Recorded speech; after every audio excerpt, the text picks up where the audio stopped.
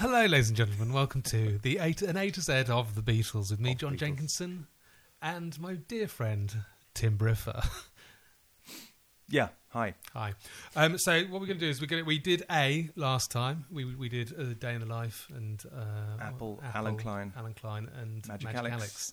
And Magic.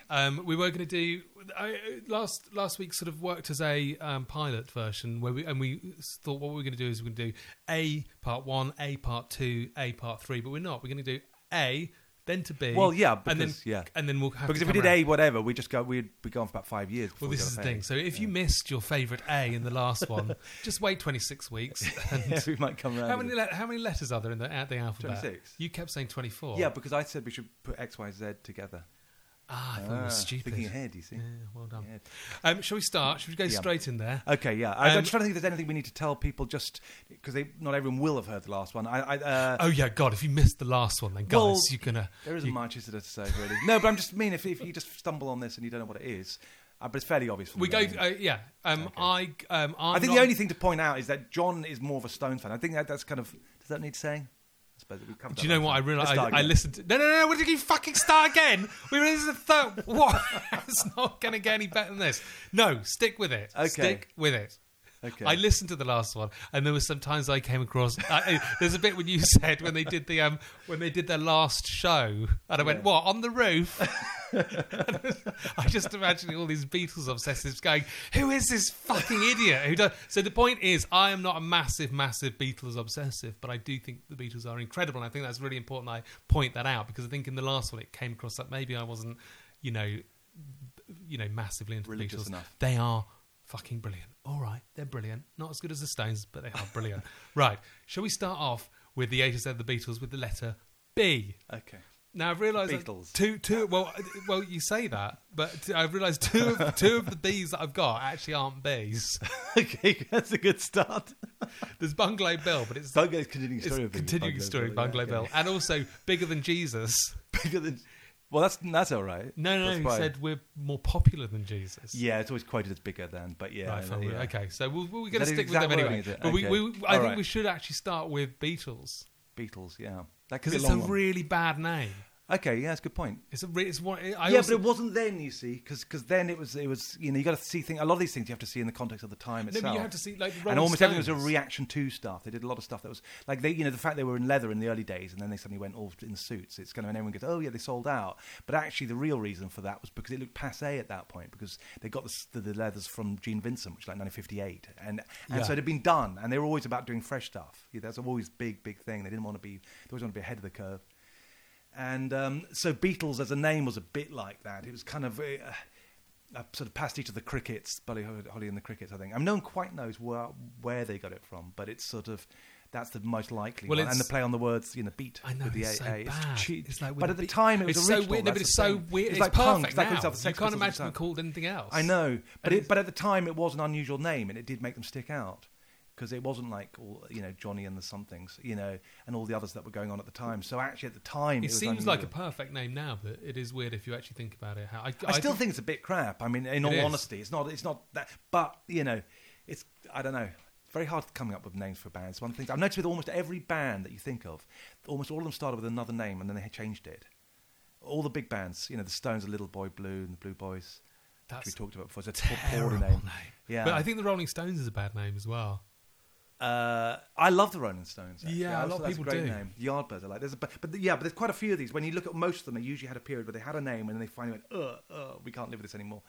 And the Beatles went through a few. Quarrymen, right? Quarrymen, John and the Moondogs and stuff like that. But eventually, and then the Silver Beatles. But they struggled with it. It's really hard to try. It's like trying to. Here's a good name for a band: Hula Thugs. Hula Thugs. Yeah. What's a hula thug? I auto-corrected something on my phone the other day to Hula Thugs, and I thought, that's a good name. Yeah. I was listening to Noel Gallagher, that brilliant songwriter. Noel Gallagher, the one I like so much, yeah. He was talking about best band names, and I think he's right. I think one of the best band names is Pink Floyd. I think that's absolutely it's fucking a good one, brilliant name. Yeah. That's absolutely one of the, but who came up with the name Beatles? Well, again, it wasn't really clear, because there is a Marlon Brando film, the Wild Ones, is it called, I think, where there's a bit where they go They're called the Beatles, the gang, the biker gang in that. It's called the Beatles. But it only gets mentioned once. But they say something. And so a lot of people say, they got it from that. But it's much more likely, I think, that it would have been from a play on words from the Crickets, Buddy Holly and the Crickets, who are they really into. I mean, you can't sort of not have known that and seen the sort of similarity and the kind of, that kind of thing.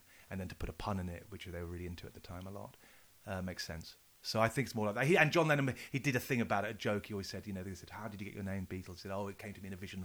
If someone appeared to me on a magic pie, which is where Paul McCartney named his album, and said, you shall be Beatles with an A. Yeah. So that's so it's a bit vague. So like John joked about it. No, I don't think any of them really said directly, but I think pretty sure it's John's suggestion, and that makes the most sense to me. Right. Okay. Well, that was easy. I don't need to ask any more questions about that. Do you want to do Bad Boy? Your little story about Bad Boy? Yeah, I don't know. I kind of feel it's a bit sort of personal, but yeah, you asked about Bad Boy. It's worth me saying it actually because it does sort of relate. Because Bad Boy was a track that got me into them personally, and I mentioned it in the essay. But for me, it was literally like I was basically 11. I think 11 and a half, something like that. At my prep school, I was an art student then. Art was kind of my main. I liked drawing and stuff like that, but I didn't really love it, and I just didn't really know what to do. So anyway, I wasn't into music. My house had no records. We had a dance set type thing. 4 records in my house that I remember. That what was it? Not Val Dunican. There were. I can't think now what it was. Vince Hill. That was it. Vince Hill's greatest hits. That was about the best West Side Story soundtrack. Sort of that sort of like the 4 records and a dance set. That's literally pretty much all I had when I grew up in my house.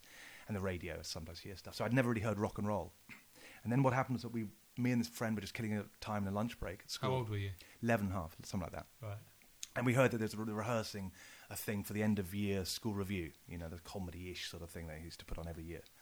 And so we said, let's watch the rehearsals. So we sat at the back of this assembly hall, and the final sort of scene sketch, or whatever you call it, had these kind of parents saying to their kids, these 2 kids, they're all played by schoolboys, so it's a bit cringy and all that, but like, all right, we're off, see you tomorrow, make sure you don't destroy the house or whatever, be good or something like that. Yeah. And the moment they walked out the door, the kids went to the record player and put on Bad Boy by the Beatles. Right, and then all the cast who'd been in the earlier sketches all come out to dance. That was the end scene, of the review. So we happened to see that, and so Bad Boy played really loud in this assembly hall. I'd never heard that song or the Beatles. Well, I'd heard the Beatles, like Yellow Submarine. Yeah, I don't know, 78, I think 79, something like that. So I'd never really heard, and the Beatles weren't fashionable then, which is something people don't really get anymore. They don't really understand how unfashionable the Beatles were in the 70s. I can't. People don't really get this. They were hugely unfashionable. They were sort of like Cliff Richard to a lot of people. They were just like, that's all gone now. They'll never come back. It was just too fresh. It was too close to the original time. And they were super uncool until John Lennon died. And then that's when the thing really changed. It wasn't quite the same in America from what I can tell. I think they still had a bit of an exotic appeal.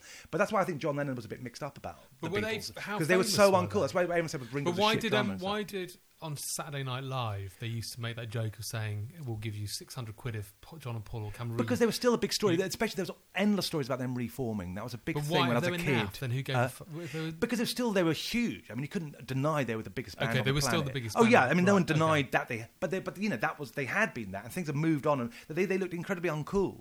When you think of this was sort of, the time of Led Zeppelin and whatever, the Beatles sounded really naff in comparison, or weak, People hadn't really had time to really sort of, analyse them and sort of see the subtlety. So they're kind of dismissed as a Yellow Submarine, I want to hold your hand, that kind of thing. That's what most people knew them as. And that's how I knew them, really. So then going back to the thing, I heard this song play. And it's loud, Bad Boy. And I didn't, like I said, I had a dance set, so I never heard music loud before. And for me, it was like a complete religious experience. It really was literally like that, because I remember just getting goose pimples, shivers, on my back, and just going, it's like electricity, just like going through me. Like, what the fuck? It wasn't just sounding good. It was just like this fucking physical thing. And when the song ended, I then turned to the guys next to me. He's called Mark Goddard, who we call God. And I said, what, do you know who that was? And he goes, yeah, it's the Beatles, Bad Boy. My mum's got it. I was like, she's got it? Can I come around? Can I come around and stay? And anyway, so that weekend or the following weekend, he arranged it so that I went to stay with him. I didn't really know him that well, but so we went round there, and he had Bad Boy, which is off the album Oldies But Goldies. It was never a single, which is something that hit me later on. It's like, my God, that amazing a song. They didn't even put it out as a. It wasn't on an album. It was it was on an EP, I think, originally, and then later on this Greatest Hits. And he had Revolver. What was it? He had Revolver. with the Beatles, Hard Day's Night, and that one, Oldies But Goldies. And so that weekend, I basically just listened to the Beatles, nothing else, just non-stop. And by the way, I started writing songs right after hearing Bad Boy. Like before, I didn't even play guitar. I started writing songs about 3 days later, just in my head and writing lyrics. I just immediately was a songwriter from that moment. Yeah. So it's a complete sort of like religious experience. So that's sort of how I got into them, was through that one track. So that's my sort of Bad Boy thing. It's an amazing fucking track, but it was like a lot of these ones, you don't really appreciate them until you really hear them loud, and you just go, fucking hell, this is so exciting. But yeah. Yeah, I've not heard them. I've never heard the Beatles played in that context, like in a club. Well, yeah, you don't often hear them. They always play obvious tracks. You've got so many, when you've got 250 songs to choose from, you're very rarely going to choose Bad Boy. There's so many others that you're more likely to put on. That's the trouble. There's so many songs that you don't really ever hear.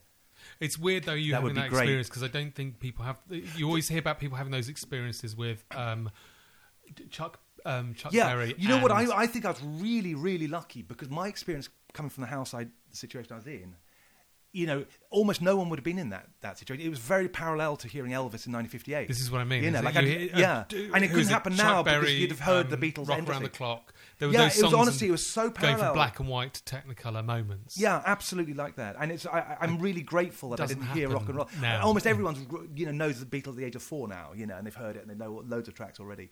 And you hear it in supermarkets, wherever you go. You didn't back then. It wasn't the same thing. And also, I was in a small town in Sussex, so it wasn't like that anyway. Yeah, and you've been chasing that initial high ever since. Well, I got that initial high a lot of times, but yeah, in a way, yeah. But that was my personal. It's funny I tried not to make this personal, this whole thing, but it's hard to avoid, because that one is. It's funny you say everybody knows the Beatles now from the age of 4. Do you think they do? Well, maybe not from 4. They'll have heard them. But do you think they'll have heard them? How popular are the Beatles? It's really hard to gauge how popular the Beatles are. Well, I think one way you can do it is, basically, you can play almost any Beatle track. Very few people will not have ever heard it before. They might not know it. Really interesting about music at the moment. I don't know if you saw any of the Brit Awards, or you like sonically, music has changed so much over the last 10 years. It's if you listen to anything in the top, the Apple charts top 100, nothing sounds like actual musicians playing musical instruments now. Yeah. Nothing. Music is never played. This is something I always sort of say about people don't realise this. Even with rock bands, the songs you hear, when you hear a song on the radio, it was never ever played. Yeah. It was assembled. Yeah. You know what I mean? It's even a rock band, if it's Coldplay or whatever, a rockish band or whatever, most likely they laid down the drums to a click. Yeah. And then they added the guitar and the bass, and then they added the keyboards, and then they added the vocals, and they redid this, and then they, and so it was never ever played, whereas almost every single song in the 60s was played. What you listen to is a band in a room with a few bit of sort of, glitter sprinkled on top. But I will. That's why it's so exciting. It's going to be really interesting. You're actually hearing the excitement in the room. When they did Bad Boy, they were excited. You can tell that, and you know that if you read it. Will people be able to tune into that anymore? They'll feel it. That's the thing. I mean, that's why it'll always affect people, because whether they know it or not, the reasons, they will feel that excitement. Yeah, but when you hear those old kind of jazz records, kind of ones Woody Allen's always going on about, they suffer from really being badly recorded, some of them. Yeah, but compared to stuff now, sonically, it's still not. If you actually play it in a club, it may not compare to sort of the latest dance track, because they got so much bass and stuff, but the average rock band will still sound. Kids they now will still listening kill. To if you play the Beatles back to back with Coldplay, yeah, I'm sure won't sound old weaker, jazz enthusiasts would have said that about I don't know. records. I don't think they would really, because I think they accept that they're not very well recorded. Yeah, but they'd go, the energy. And the energy is there if you really listen to it, but it is buried under a lot of sort of mud, But I find it really hard to listen to, because I grew up listening to 90s music, so I can't. For me. And that's the stuff that actually sounds weak. If you actually listen to some of those productions, a lot of those records, they sound really badly done, a lot of them. They don't really hold up. They've often got tinny sounds on them and stuff like that. The Beatles haven't really dated. Even the very earliest stuff sounds fucking thick and fat when you hear that in a club. You've listened to Please Please Me, that album. It's really sort of holds up. I'm just not sure if teenagers will listen to music. Yeah, I think they will. It's not got the same place in society, music, as it used to. It's not. It used to be all you had pretty much once the channels closed down at 11:30. What else do? You put on a record. That's all you've got then. There's not even videotapes and whatever. Nothing to rewatch anything. You just, you didn't even have video games then. This is before Lennon died, say, even quite after. But so now you've got so many other things. So it won't take that place of being this sort of primary entertainment where you just literally listen to music and nothing else. That's sort of gone, I think. Some people do it with headphones, but I think generally most people always do something else at the same time. It's become much more background, but the actual quality of it is like Beethoven. I just don't see any reason why it would go away. What you've got to realise, though, is that I was talking to my friend about Madonna and talking about how I think she is not going to be remembered. Yeah, I don't think she will be. She'll be like Cliff. She'll gradually fade out over time. She'll be in the books. If you look, though, there are people who were incredibly famous in the 1940s. Yeah. Are we okay? Are we I'm just making sure the batteries are okay. There are people who are incredibly famous in the 40s who no one remembers now. Yeah, because they weren't recorded. That's the problem. But the ones who once you got into the times of decent recording, or their films still exist. Yeah, but they had very bad quality then. Now, at a certain point, we hit pretty much decent. Fame doesn't sort of. You don't accrue an amount of fame and then gradually that dissipates. You do, over though. time. No, you do, depending on if you're hyped or not. If it's genuine, because you can hype a band into fame, you can hype an artist, and some are more based on hype than others, and especially on looks. No, but I'm saying that someone like Madonna, who was incredible, one of the most famous people in the planet, 25 years ago, I can imagine in 25 years' time, people won't even, teenagers won't even know who she is. I think that's correct. So it doesn't. What I mean is, fame doesn't dissipate in the same way for everybody. You don't accrue this 100% of fame and then gradually over time you go down to 80%. Yeah, 70%. So it's entirely possible that something could happen musically, and the Beatles could just disappear. No, I don't really think so. I mean, you can't. A nuclear bomb might arrive. Failing is something like crazy. I don't see any reason, because it's the same reason why Beethoven remains popular and Shakespeare remains popular. Yeah, but there are other classical composers around when Beethoven was around. Yeah, but again, that was mainly the problem, that they weren't recorded. That's true. I'm sure a lot of there could be others. Look at people like Anthony Newley, yeah, hugely famous. And but again, if you actually look at what they got, you can see time is like the great leveler, really, when it comes to art, because really the average talents fall by the wayside, because you're always getting new stuff all the time. The total amount of rock and roll is going to get bigger and bigger and bigger every day, obviously. So people, they're not going to. The average talents are going to be more or less weeded out over time, unless they're current. If they're a current artist, they'll listen to Harry Styles because he's current, but he's not going to last. Once he's gone fat and bald, he's going to be gone. Because that's his main selling point, as far as I can see. I don't really know any of his records, to be frank, but if they were any good, I think I'd have heard them. And that's now. So what he's going to be like in 25 years' time? It's very unlikely he's going to be like David Essex. Well, David Essex did actually make some good records, actually, but not enough to really kind of cement his Harry status. Styles made a couple of good records. Well, maybe he did. I can't really say. But the Beatles made 250. So that's very hard to match. So you can go through loads of bands and find. I agree, but culture's very hard to predict, and some things I don't know. I just worry that people will listen to the recording and go, "I don't know what." Yeah, this it doesn't sound like music. It just doesn't matter. Fine. because it's just so visceral. You look at it on kids. It affected me at 11. I wasn't something unique. That's why the whole of America went nuts. Yeah, but you hadn't heard. Your ears hadn't attuned themselves to digital. Doesn't matter, because it's the excitement. I'd heard other stuff. I'd heard modern stuff that was on the radio then. But when I heard that was just the excitement in that one track. Fine.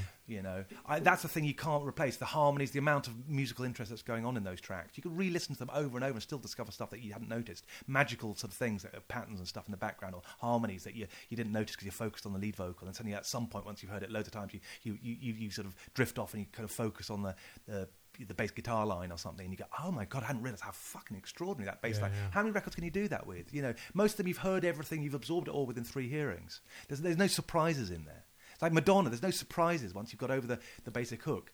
What are you going to discover buried on a fucking Madonna record? Fuck all. Quite agree. You know what I mean? Bungalow Bill. Yeah. Even though it's the continuing story of Bungalow Bill. I wanted to do a thing for Viz, actually. I was going to send, I've written a couple of little comic bits for Viz, spoof articles, and I want to do one about that sort of an expert warns Beatle biographers that they're running out of songs that you can name their books after, because every book is like Ticket to Ride, sort of Can't Buy Me Love, The Beatles on the Road, or whatever, and I was thinking that they're down to 10 songs left, and one of them is the continuing story of Bungalow Bill. And so they're trying to find, so the publishers are desperately trying to find a builder called Bill who can do his life story. But so the continuing story, what do I know about that? It's got Yoko on it. Who we love. I think we'll be coming to Yoko in a minute. Actually, it's probably one of the only ones where it really suits it, actually. She went out tiger hunting with her elephant and gun in case of accidents. He always took her mum. What's the line that she sings? I can't even think what it is, but she goes, she sings this kind of little line, and it sounds like a little child sort of singing it, and it actually sort of works in the context. But I don't know what to say about that song. I don't think I've got anything particularly of interest other than that. I think it's a bit of a throwaway one for me. It's a bit of a sort of an exercise in can I write a story song by Paul kind of thing. Move on. Yeah, I'm trying to think if it was Paul. No, it was John, wasn't it? Yeah, what am I saying? But anyway, it doesn't feel like a throwaway. Fine, good. I'm glad we kept that one short. Yeah, I think that's important to do that. We should try. Right, I should try. Then let's do Bigger Than Jesus. Bigger Than Jesus. What can I say? I mean, well, I'm sure anyone who listened to this would know the thing. I mean, he said it in 1966, I think, to Maureen Cleave of the Evening Standard. He'd read a book on I don't know what, about Jesus' life. John Lennon had read a book on Jesus' life, and it's just like telling it as Jesus the man kind of thing, and talked about his disciples or whatever. And he in this interview said something, I kind of, I don't, I'm all right with Christianity. It's just his disciples were a bit thick and ordinary or something, which is actually quite a good quote. That's not the one they've seized on. Yeah. But he pointed out that it was going to die and fade like the Beatles. In fact, he said the opposite. He said the Beatles were going to go the other way around. He's kind of correct when you look at it. I mean, and he said how ridiculous it was, really, that the Beatles were bigger than Jesus. and if you read that in context, that's kind of a pretty, just a sort of thing you might point out and say. But and then it sort of didn't, pick up any, complaints in England when it ran out in the Evening Standard. Yeah. I mean, one of the problems with now, of course, is everything's forever. In those days, that paper was in the bin the next day. It was yesterday's tomorrow's chip wrapping or whatever they say. But which is a really good thing, that you can forget these things. But anyway, someone in America picked it up when they went over there to do their 1966 tour, and sort of suddenly it hit the Bible Belt. Suddenly went round that John Lennon said that they're bigger than the Beatles. Very modern phenomenon, really, of something going viral like that. So, well, there were some other examples, but yeah, I suppose so. Yeah, that's true, because it did take time. And then, of course, so it caused an outrage in America in the Bible Belt when they just arrived to do a tour, and they were terrified because they there were death threats against John Lennon, and they didn't know how. They took him seriously. In fact, there was a point to give an example of how they felt. Apparently, on their second to last gig or something, someone threw a firecracker on the stage, and they all turned to look at John and the band because they thought he'd been shot. I mean, that's how worried they were. And they'd also just escaped nearly being killed in the Philippines at that time. That's a good story. Yeah, that's crazy. They were really... the amount of stresses that they dealt with, and on top of everything else, amazing. To have death threats as well as doing all the other shit they're doing. It's just another day for them, Yeah. But it must have been really fucking worrying, really, at that point, because anyone could have brought out a gun. It wasn't like there was anything, security checks and that sort of stuff. Someone literally could have done. In fact, like I say, they literally did say, we're going to get them, Yeah. But going on back to the viral thing, I was thinking that one of the reasons I have such a problem with sort of cancel culture and stuff is that if the Beatles had existed now, I mean, they would have been cancelled in 1963, basically, for the sort of stuff they've said in interviews and whatever. John Lennon would never have survived. I mean, he would have been just... he hit his wife. Well, yeah, that's sort of probably he'd have been able to get away with. Do you know? No. Other stuff. Do you know what? There was only one evidence. No. There was. This is really. There was a. I saw a picture of him kneeling, giving flowers to Yoko. That was on his official Twitter feed. There's a picture of him kneeling and holding... Who kneeling? Sorry. John Lennon kneeling and holding Yoko some flowers as a photograph. That was tweeted from his official Twitter account. And underneath it, there were several posts saying... how lovely from a wife beater. Oh, yeah, they always do that. There's always some little smart ass who goes on, yeah, he's a wife beater, serial wife beater, they always call him. It wasn't a serial wife beater. There was only one real evidence. He only did example. It twice. Well, no, actually, it's only once, according to his wife. I mean, it's in her book. Cynthia says he hit her on one occasion, and he immediately was profusely apologised and said, I won't do it again. And she said he never did.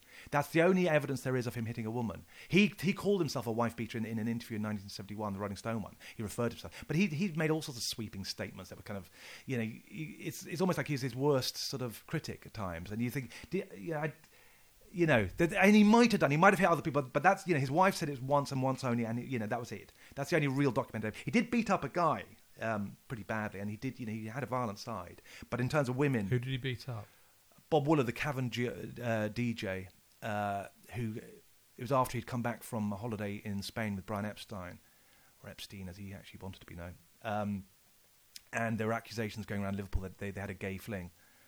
And Bob Wooler mentioned it at a party. I think it's at Paul McCartney's birthday party. And John laid into him and fucking really did some damage, I think. Yeah. And that made the Daily Mail. That's what I mean about these stories. Cancelled. There's these sort of thing that would have cancelled these people. The one that gets me, and there's lots of things that they would have been cancelled for. I mean, obviously some of it's part of the time, but I mean, one that I find hilarious in a way is that, when they played Germany, they did Zeke Heil sort of in March. Zeke Heil to the German, outside the hotel. They had thousands and thousands of fans outside. Yeah. He does a Nazi salute, to them, which is really fucking. I mean, it's hilarious, and everyone sort of saw it. It's like, wow, yeah, they laughed. They did. Yeah. They knew he was pissing about. But you imagine doing that now, that'd be the end of you. I mean, what gets you me saying that on this podcast and laughing I about know it, it'd be the end of me. If it's I the end of you. I know. Well, I don't give a shit. I wasn't laughing, by the way. Yeah. That was Yeah. I've learned from my mistakes. I'm taking time out from this podcast in the next 5 seconds to reflect on my behaviour.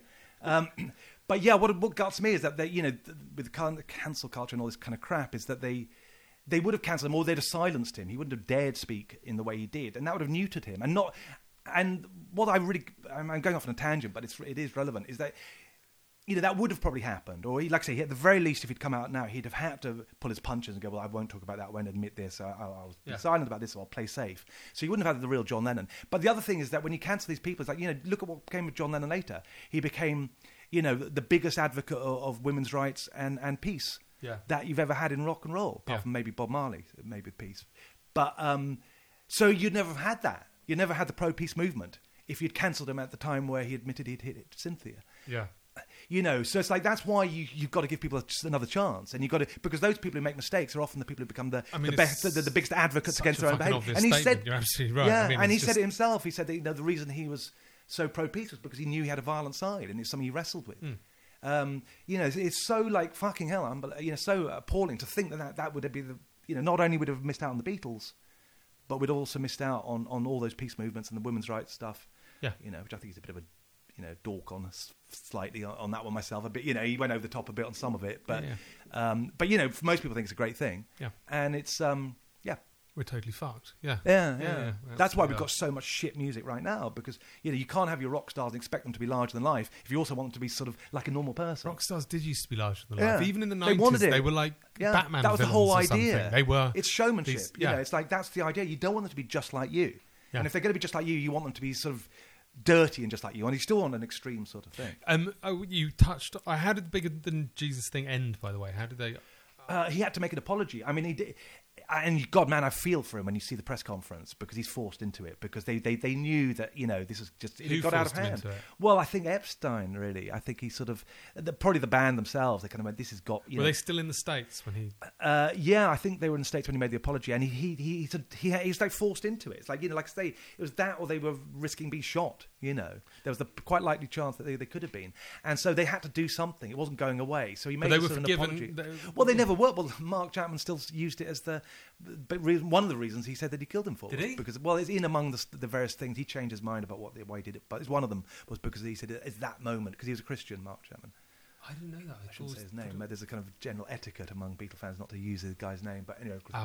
Because they said that he wanted fame. That's another thing he said, that so no one really wants to give him that fucking pleasure. But yeah. So he's forced into an apology, and he sort of said, what was it? I'm sorry, it's taken wrong, or I said it wrong, or he does this kind of, he pulls his punches that he doesn't really want to admit he did something wrong, because he knew darn well he hadn't done anything wrong. I mean, what he should have said is, like, he said, I could have said this TV or something, but I said Beatles. What he should have said, and it's true, he should have just said the Rolling Stones, because that would have taken the heat off him. It's like, I'm saying I'm bigger, and it would have made exactly the same point. But poor bastard. He had fucking all the press conference. That must be terrifying to have the whole world. But did it die apart from him getting shot later? Did it sort of die down? Yeah, it did die down basically. But they stopped touring right after it. It's funny because that was one of the reasons they stopped touring. Apologising isn't a good idea. No, it's never enough for most people. They're fucking cunts. I mean, they don't really care about the issue anyway. It's just an excuse to fucking beat up on someone. But I think the Christian right probably did care about that. I think they probably a bit. But if they really cared about it, they'd have read his words, and he didn't say that. He said Jesus was good. But they're being told by. Yeah, I mean, you're right in a way. They religious fundamentalists. It's sort of another kettle of fish, really. But yeah. You touched briefly on what happened to them when they were in Philippines? The Philippines, yeah. I only That's found that out the other crazy. day. That's fucking insane. Yeah, that was crazy because they went to play the Philippines Yeah. just before they did America. Yeah.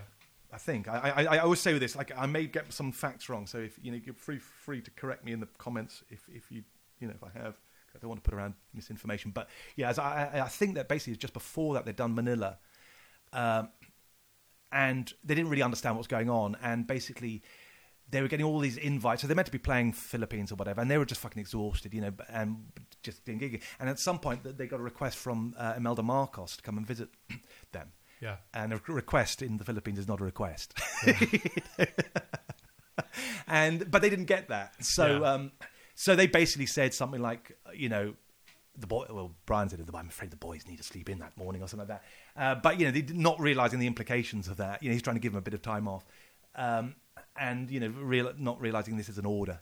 And basically, then the TV basically sort of ran the story that the Beatles had snubbed Imelda Marcos, and that there were all these kids with cancer who'd come to meet them, and the heartless Beatles had fucking snubbed them. So they switch on their TV and go, oh my god, what the fuck's going on? We're suddenly shit. And we're stuck in fucking Manila in this fucking police state, Yeah. So then they realise, oh shit, we've got to fucking get the fuck out of here, right? So they get to the airport, and suddenly they realise that the security just sort of say, right, we're not going to give you your security, so good luck, boys. With all these fans who are out to sort of kill them, or a lot of people, and it's just chaos.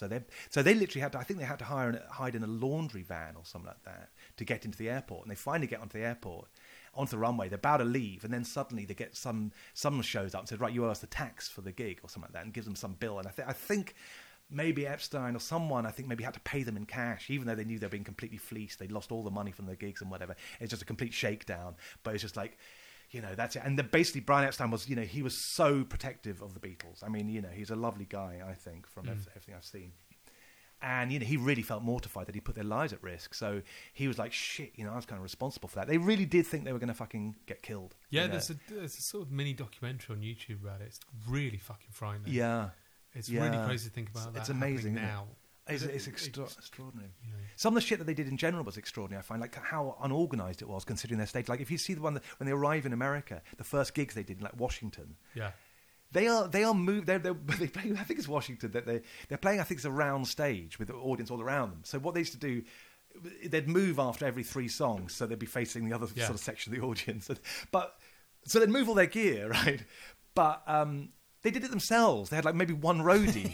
It's the Beatles. It's like imagine Madonna moving her amp or something like that, helping move the drum kit. Yeah. It's like that level. Like, didn't you think to hire someone to help out?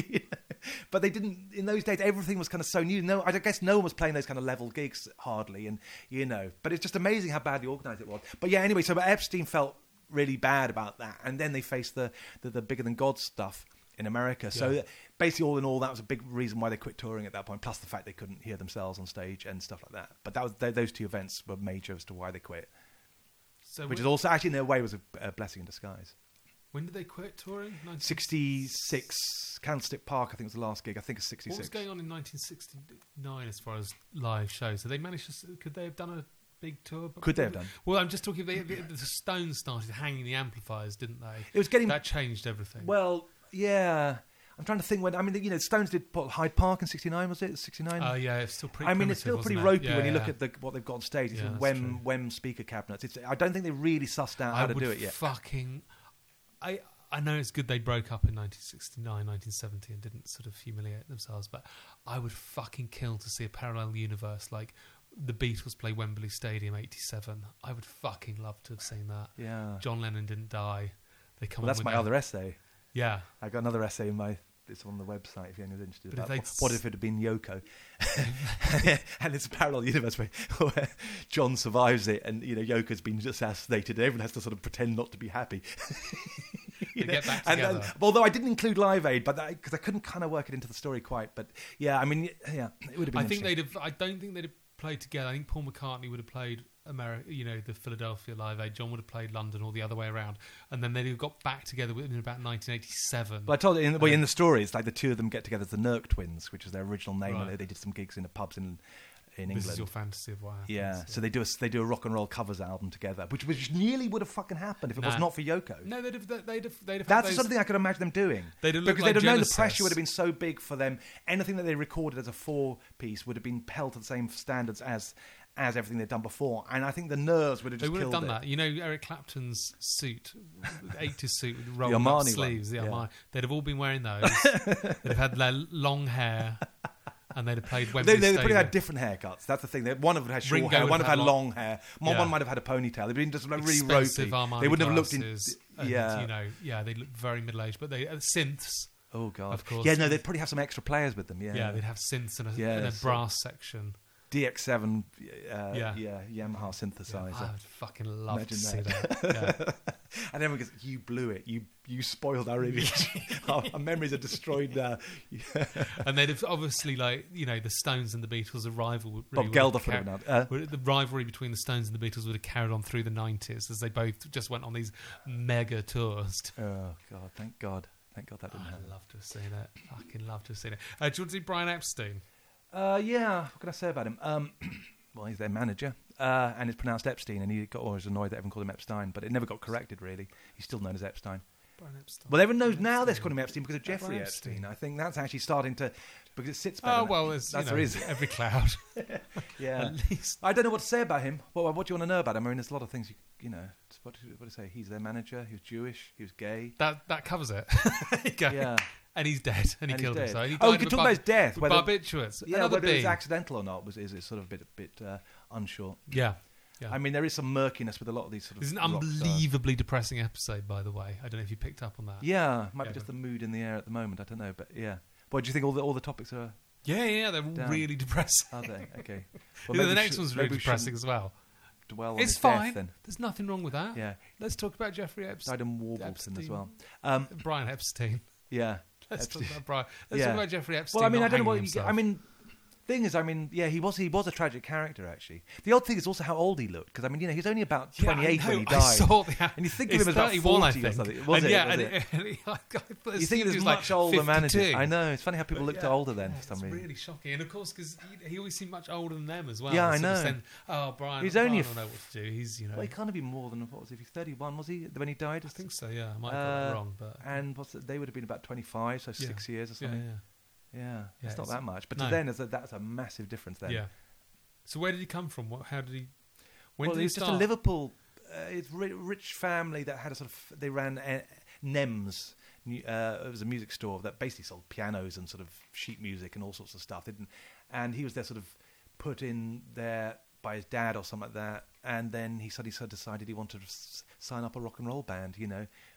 He was a bit of a sort of sad character. He'd gone to drama school. I think he'd failed or something. He'd dropped out. He'd been done for importuning, so that they knew that Right. because he basically liked picking up a bit rough in the toilets, you know, and that sort of stuff. A bit of rough trade. Yeah. He was into that, which in those days it was illegal. I mean, being gay. Mm. So he battled with that on the legality and also just the public shame of it. You know, so he had to hide So it. he was caught.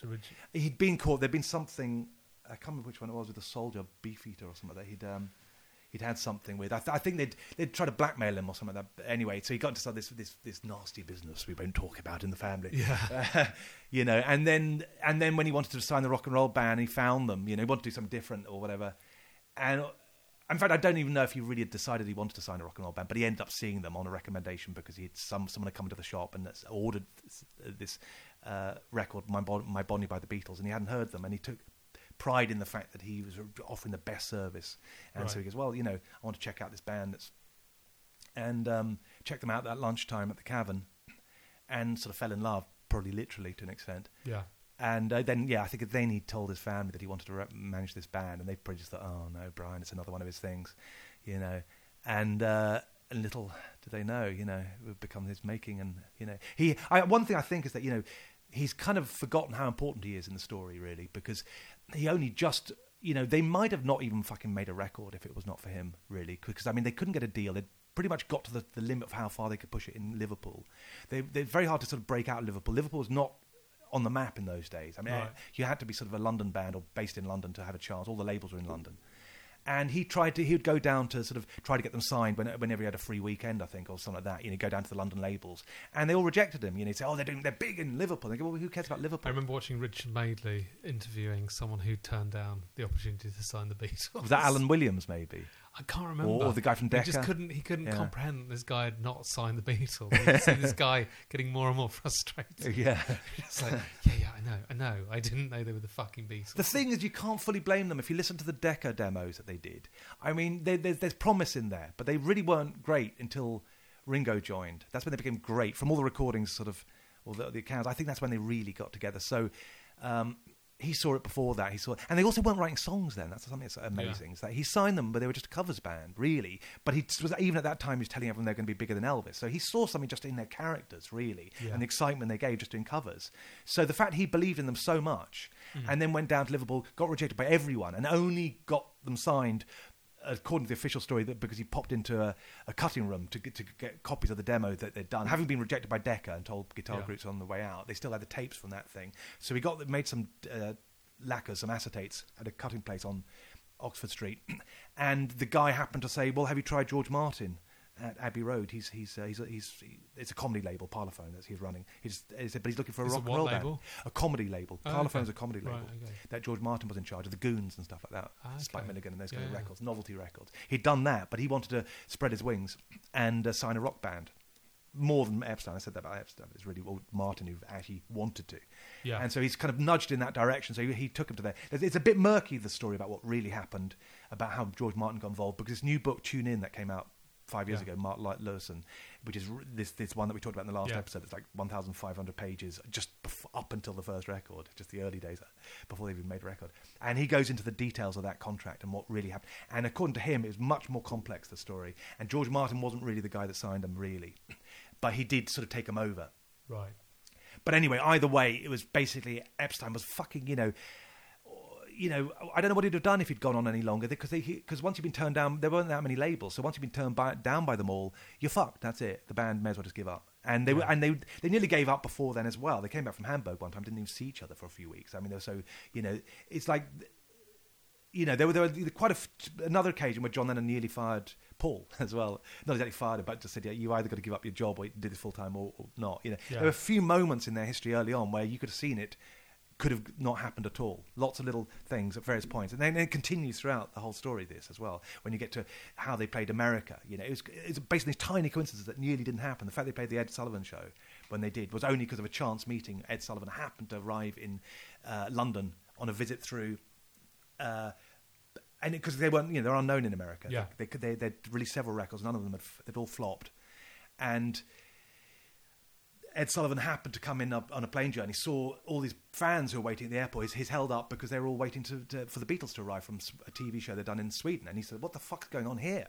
And so he went, "My God, there's a phenomenon going on in London, in England."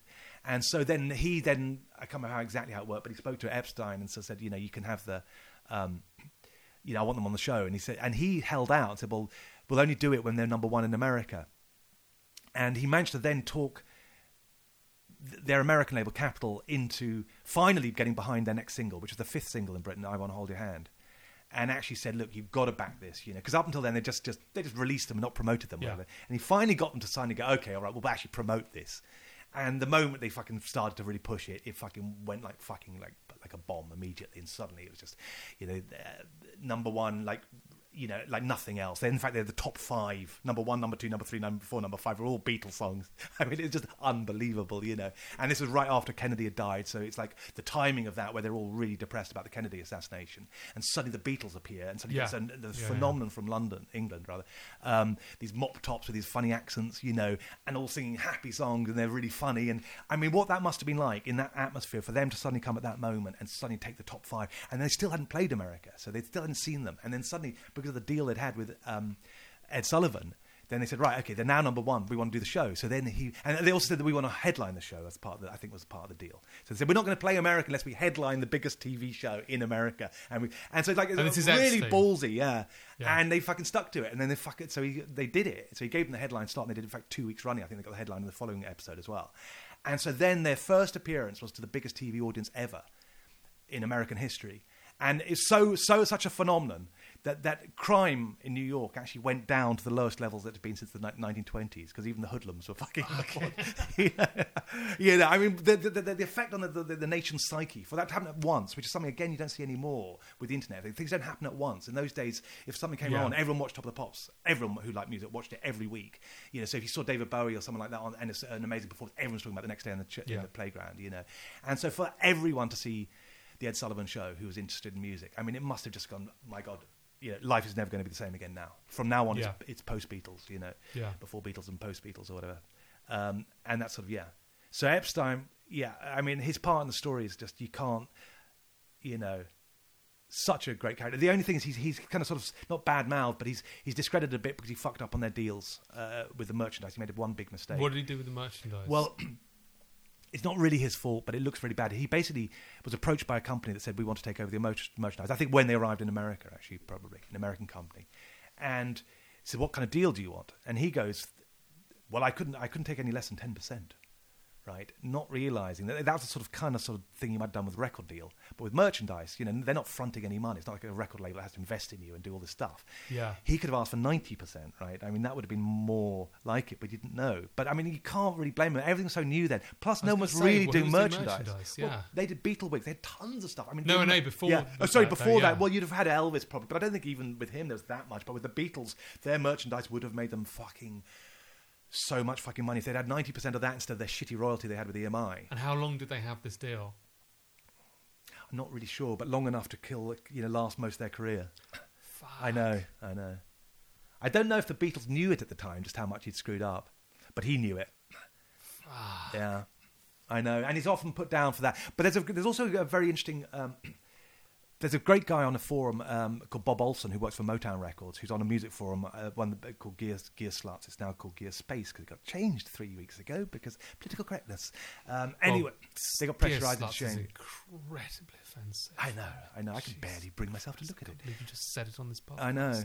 Anyway, Gear Space, as it's now called. There's a great guy on there who worked at Motown called Bob Olson, and he always comes in because he was an engineer throughout the whole thing. But he has a lot of respect for Epstein, and he always comes in with some original point. It's amazing how he sort of somehow comes up with something I've never even thought of.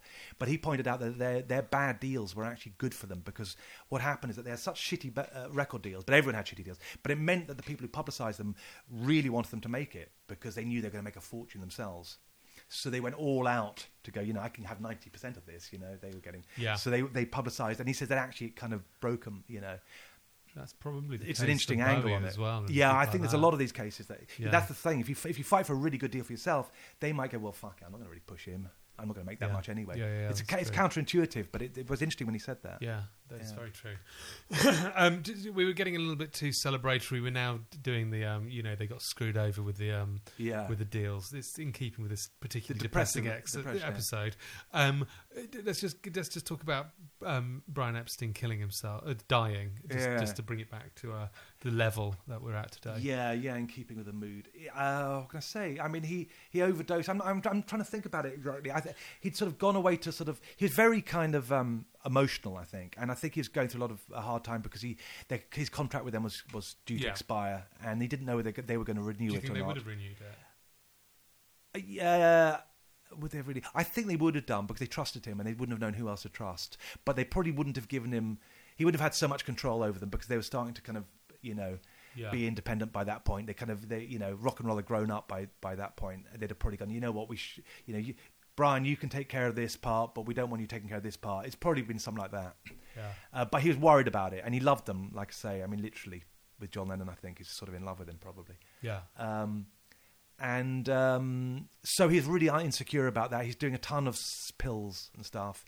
And I think he had the gay thing. I can't even remember. Because he was still in the closet at that point. Yeah. I mean, he wasn't officially, admitting to being homosexual. So, he's leading this double life. I mean, I don't know if it had mattered or not, but it might have done. It might have been a bit of a scandal if it had come out.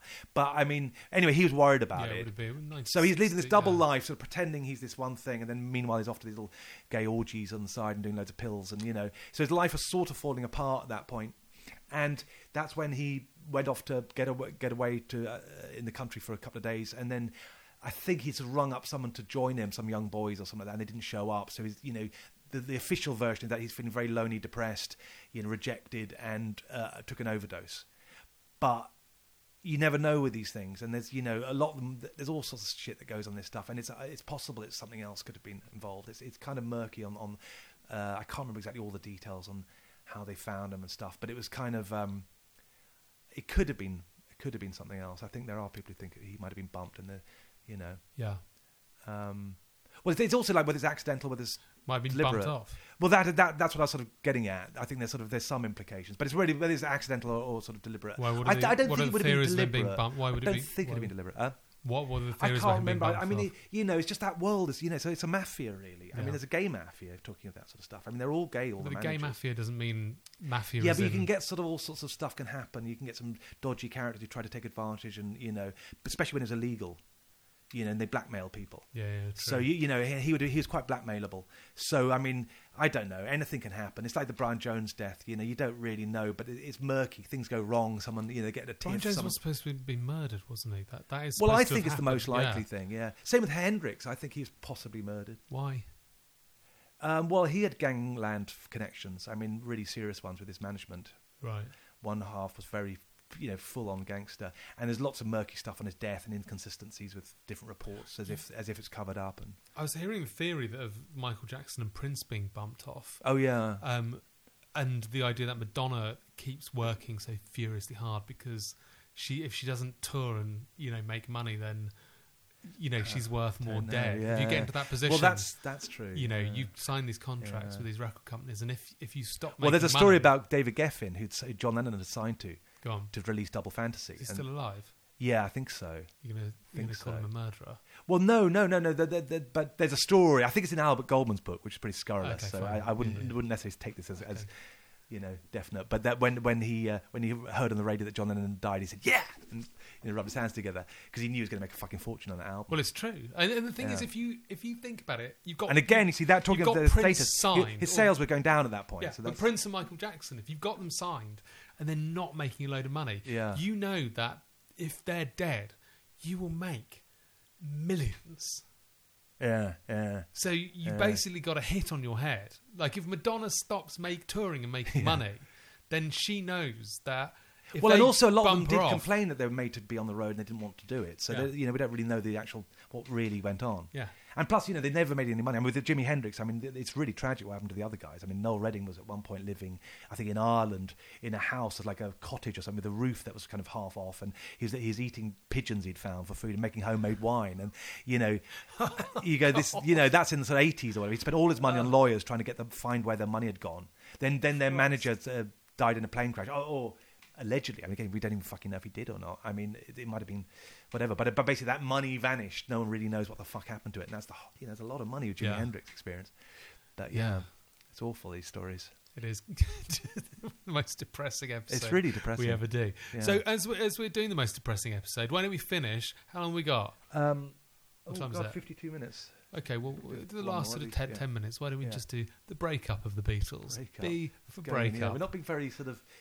It's a drizzly No, May I know. No, what I meant is evening. we're not being very chronological, are we? That's the problem with doing it by alphabet. That's the point. I know it is. I want to do it like that. That's much better. It just occurred to me.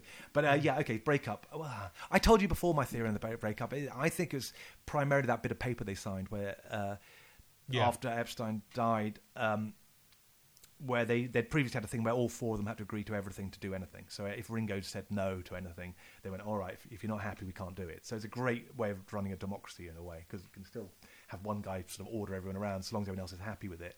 So it's got to be a good dictator, if it's on one song or whatever. So and anyone doesn't like that song at the end of the day, they can still say, I don't want that released.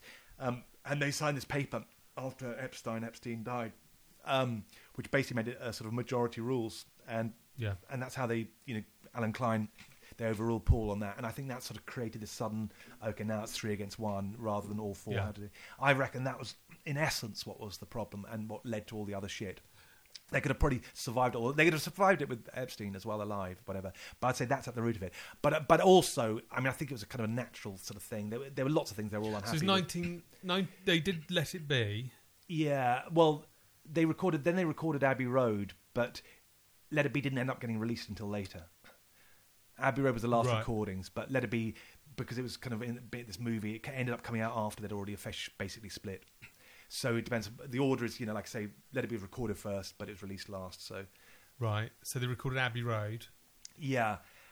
So they'd done the Let It Be sessions, the rooftop gig, and then they went to do Abbey Road. And everyone kind of assumes it's sort of inevitable that they were going to split then, because you obviously had various things. Like everyone's pulling in different directions. They're all having kids and stuff. And once that happens, it's like suddenly music isn't the first thing in your life anymore. When you're 21, you've got nothing else. It's always all four of them would have said, yeah, music's my number one thing. If you'd asked them the same question in 1970, they'd have probably said, no, my kids, or Yoko or whatever, or heroin. In his case, he'd probably go, well, it's either Yoko or heroin. I'm not sure which. Definitely not music though, or politics. Yoko or heroin? Heroin, please.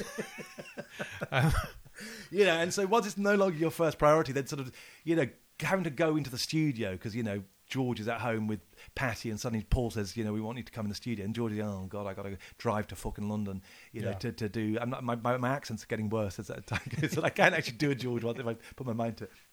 And I can sort of see it starts to kind of go, I've done that in my life. I remember George saying, I heard him talking about saying that, when he's in the room with the Beatles, he's just George. When he's in a room with anyone else, he's a Beatle. Yeah, he's so important. Yeah. When he's with them, he's just like, Yeah, and it's a good thing and a bad thing, really, because they were the only ones that weren't in awe of each other, and literally the only ones on the planet that weren't in awe of each other, and they literally remembered all their early days. A fucking Beatle when he walks in a room, I know, yeah.